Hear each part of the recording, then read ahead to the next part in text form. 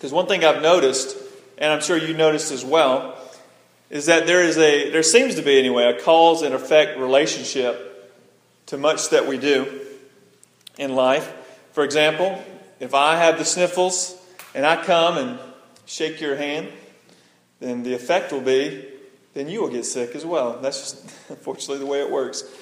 And although there are many relationships that between cause and effect, and philosophically there's different ways to interpret that, it seems that we do live in a world of action and reaction. For example, if the choir sings a song, it produces a reaction within you. You react in a certain way. Or if your child brings home a report card, depending on what's on that report card, it will definitely produce a reaction in you. Or if you take hot water and you run it through ground up coffee beans, it produces a reaction that we love to drink, at least many of us. At least I know we do in the office here. And when you receive encouragement from someone that you're in a relationship with, when you receive encouragement, it produces a reaction in you. Or if someone does wrong to you, it produces a reaction. And so there are many instances that it seems that when you put certain things together, it causes a reaction. And this is true in both nature as well as in our relationships. And I think this is true even in our relationship with God. There seems to be this cause and effect relationship. There seems to be a reaction to every action that's carried out. And what we're going to see this morning from Genesis chapter 47 and 48, as well as the verse that we're going to look at in Hebrews 11, verse 21, is that when God acts, it causes a reaction in you and in me. And so from these selections of Scripture, I want to look at two things. I want to look at how does God act, and then I want to see what are the reactions that act of God produces in our lives. So first let's look at the saving action of God. And to give context to this verse that we're going to look at in the book of Hebrews, in chapter 11, verse 21, I want us to go back in the book of Genesis and see the saving act of God in Jacob's grandfather, his father, and in Jacob himself. If you go back to Genesis chapter 12, God blesses Jacob's grandfather Abraham and tells him the following in Genesis 12, verses 1 through 3. It says, "Now the Lord said to Abram, 'Go from your country and your kindred and your father's house to the land that I will show you. And I will make of you a great nation, and I will bless you and make your name great so that you will be a blessing. I will bless those who bless you, and him who dishonors you I will curse. And in you all the families of the earth shall be blessed.'" And then God reaffirms that same type of blessing to Jacob's father, Isaac, in Genesis 26, verse 4, when he says, "I will multiply your offspring as the stars of heaven, and will give to your offspring all these lands, and in your offspring all the nations of the earth shall be blessed." And then God himself reaffirms this blessing to Jacob, to which Jacob recounts in Genesis 48, verses 3 and 4, when he says, "And Jacob said to Joseph, 'God Almighty appeared to me at Luz in the land of Canaan and blessed me, and said to me, Behold, I will make you fruitful and multiply you, and I will make of you a company of peoples, and will give this land to your offspring after you for an everlasting possession.'" And so we see in each case, Abraham, Isaac, and Jacob, God himself personally blesses these men. Now, what is the blessing that God gives Jacob and God gives Abraham as well as Isaac? What is this blessing? Well, it's really a twofold blessing. The first blessing is that these men will be able to be in a relationship with God. And so God brings them into himself, into his family. And the second blessing is that they are able to be in the stream of how God is going to redeem mankind. In other words, God has a story that he's unfolding in human history of how he's going to bring people to himself. And he blesses Jacob and allows him to be part of that story. And so those are the blessings that Jacob receives. And so for us, we are blessed as well when we receive Jesus Christ, because it's through Jesus Christ that we are blessed by being in the people of God. And when God blessed Jacob, part of that blessing was that the Messiah, the deliverer of God's people, Jesus Christ himself, would come through the lineage of Jacob. And then for us, on the other side of Jesus Christ, we get to come into the same blessing that Jacob experienced through faith in Jesus Christ. And it is this blessing that you and I get to be a part of the people of God and be involved in the purpose of God that is this cause or this action of God, this blessing that we're talking about. And I want you to listen to how Paul connects how God blesses Jacob and Isaac and Abraham to how God blesses you and me. In Galatians chapter 3, verses 7 through 9, this is what he says. He says, "Know then that it is those of faith who are sons of Abraham. And the Scripture, foreseeing that God would justify the Gentiles by faith, preached the gospel beforehand to Abraham, saying, 'In you all the nations shall be blessed.' So then, those who are of faith are blessed along with Abraham, the man of faith." And then in verses 13 and 14 he says, "Christ redeemed us from the curse of the law by becoming a curse for us, for it is written, 'Cursed is everyone who is hanged on a tree,' so that in Christ Jesus the blessing of Abraham might come to the Gentiles, so that we might receive the promised Spirit through faith." And you see how Paul links these blessings together, that God blessed Abraham, Isaac, and Jacob, and God blesses us with a very similar blessing through Jesus Christ, that we are connected with the people of God through faith in Jesus Christ. And Paul tells the Ephesians, in Ephesians chapter 1, verse 3, "Blessed be the God and Father of our Lord Jesus Christ, who has blessed us in Christ with every spiritual blessing in the heavenly places." So we clearly see that we obtain the blessing of God through Jesus Christ. So the first thing we need to ask ourselves is, do we have faith in Jesus Christ? Because that is the only way that we get access to being part of God's family and get to participate willfully, joyfully in God's purposes for the world. Now, this blessing of being placed in a right relationship with God, as well as being placed in this stream of God's redemptive purpose for mankind, God's purposes for the world, this is the cause. This blessing of God is the cause that produces these effects in Jacob's life that the writer of Hebrews mentions in chapter 11, verse 21. This is what he says. He says, "By faith, Jacob, when dying, blessed each of the sons of Joseph, bowing in worship over the head of his staff." And we see that through the blessing of Jacob, God blesses Jacob, and it produces at least two reactions. So the saving act of God in the life of Jacob produces at least two reactions in Jacob's life. The first one is vertical, and the second one is horizontal.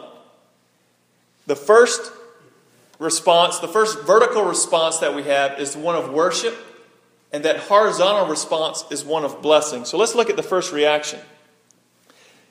When we, by the grace of God, experience salvation, the first reaction we have is one of worship. We worship God for what He's done. And we see this in Jacob's life. As he blesses the sons of Joseph, it says he bows on the head of his staff in worship.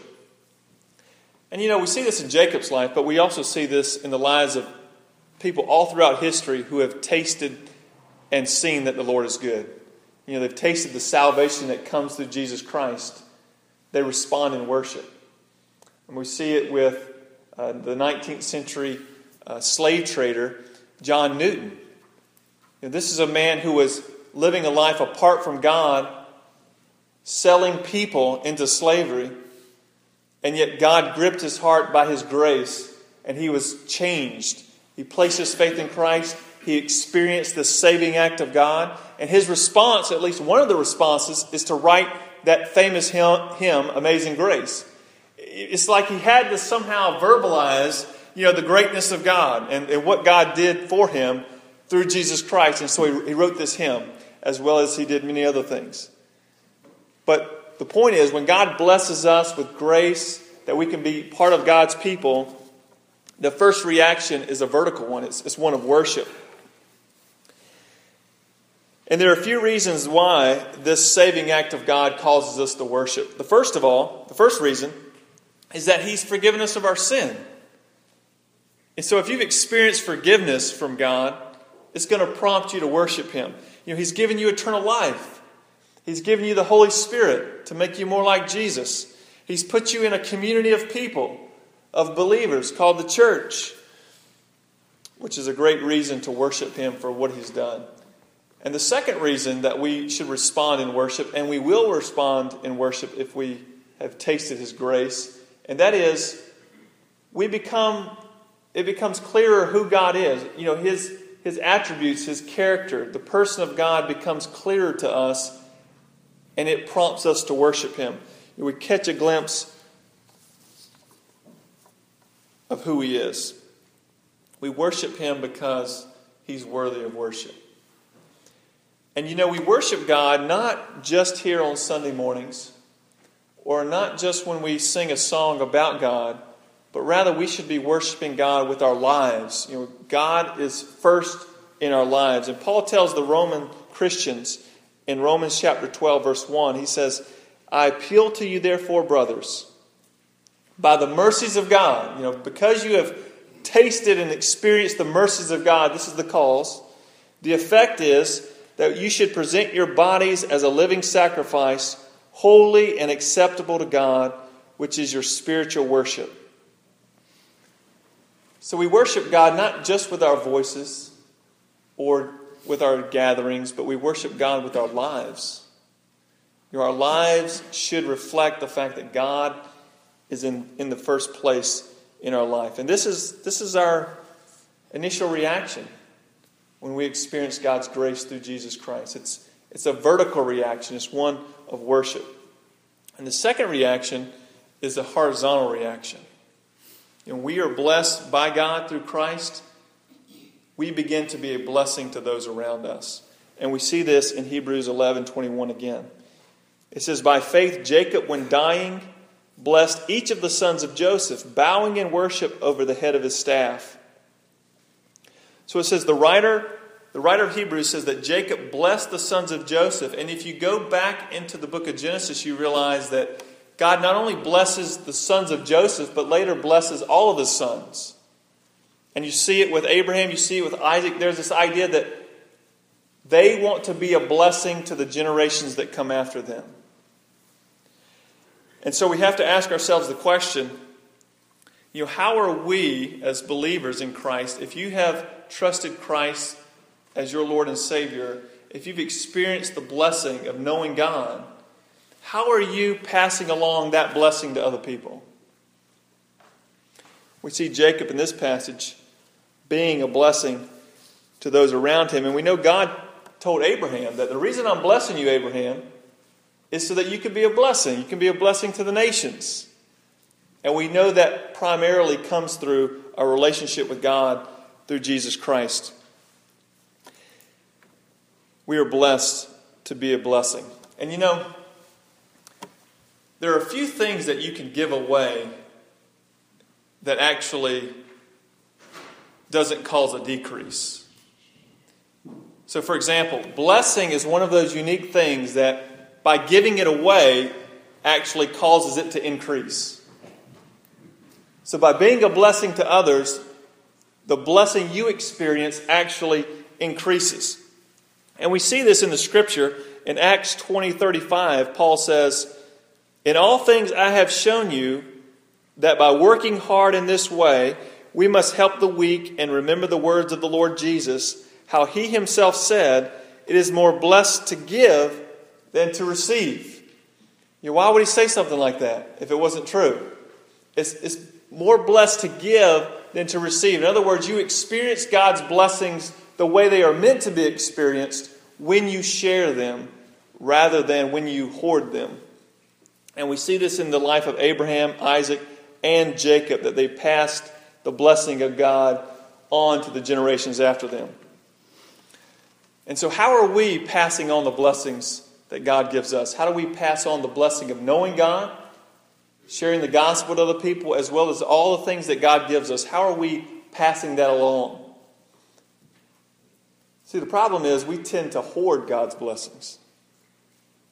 We tend to try to keep them all to ourselves. And I think what we think is that, by hoarding God's blessing and just trying to keep it all to ourselves, somehow we will get to actually enjoy it more or enjoy them more, when the Scripture actually teaches the exact opposite.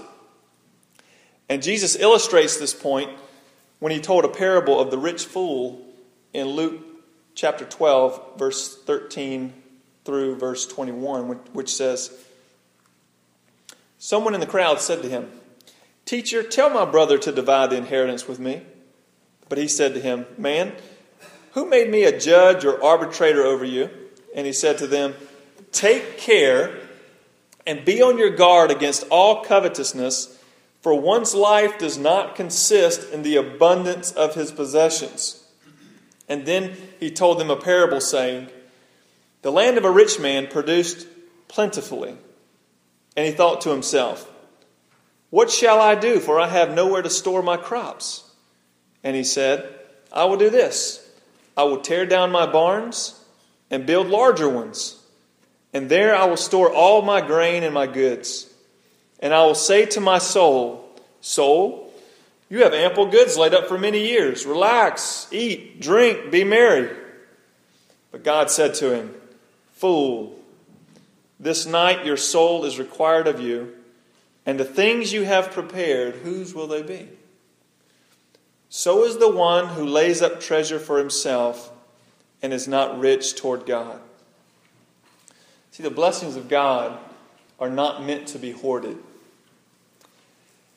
There's this reality TV show on the A&E network. It's called Hoarders. It's about people who they cannot let go of their possessions. So every time they get into possession of something, they're given something, they buy something, they can't let it go. Regardless of the perceived value from the outside, it could be a piece of trash or it could be something very valuable. It doesn't matter. They just hoard it all together into their house to the point where it starts to threaten their marriages, their family, and even their lives. People were dying because they had filled their house full of so much stuff. There was one event where a lady's house caught on fire. And they couldn't get to her because there was so much stuff piled up in their house. And so this show is about people that just hoard their possessions to such a degree that it threatens those around them and even themselves. And what is meant to be a blessing, certain items, certain possessions that are meant to be a blessing, turn out to be a curse. Because of using them and sharing them, they just hoard them all together. And it becomes a curse because instead of sharing it with other people, being a blessing to other people, it actually pushes people away and harms people. Now, I may come in your house, and not see this type of scenario, perhaps. We may could walk in your house and, you wouldn't be classified as a hoarder. But I wonder if we, took a journey into your heart. What would we see? Is your heart cluttered full of things other than Christ? Would we find your heart busy building bigger barns? Or would we see in your heart that there's this stream that's flowing, that's allowing the blessing of God just to go through your life to all those around you? See, this is the horizontal reaction of experiencing the saving grace of God in Jesus Christ. It produces two reactions. It produces worship, and it produces this idea that I am blessed to be a blessing to those around me. I want to conclude by making one more point, and that is this. Trying to worship God or to properly bless those around you without being blessed yourself by saving faith in Jesus Christ is like trying to play football without the ball. You can put the pads on, you can draw out the plays, you can run around the field, but unless you have the football, you're not playing the game. And so if you want to worship God, and if you want to properly enjoy the things that He gives you by sharing with other people, the only way you can properly do that is if you have been blessed through saving faith in Jesus Christ. Because you cannot worship the person you do not know, and you cannot give away what you do not have. And so, in order for us to see these reactions, the reaction of truly worshiping God for who He is and what He's done, and for us to be able to be open-handed with all the blessings that God gives us, and that includes the gospel itself as well as everything else God gives us, we must first be blessed with saving faith in Jesus Christ. And it's my prayer that each of you desire that, and that each of you have that. Let us pray.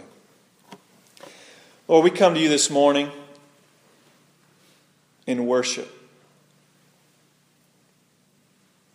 because of your inexpressible grace that you have just extended to us through Jesus Christ. Not because we're so good, but actually just the opposite. We could not make our way to you. We could not earn our way to you. We could not deal with our sin problem apart from you. And because of your love for us, you have extended grace, mercy, forgiveness, and love to us through your Son, Jesus Christ. Lord, I pray that each of us would experience knowing you through Him by faith, and that you would create these reactions in our lives, that we would worship you with our lives, all that we do, and that we would share all that you give us so that we can be a blessing to those around you, around us, for you. Lord, just pray your Holy Spirit would do a great work in our lives and our hearts because of the teaching of your word. And we trust you for that. In Jesus' name, amen.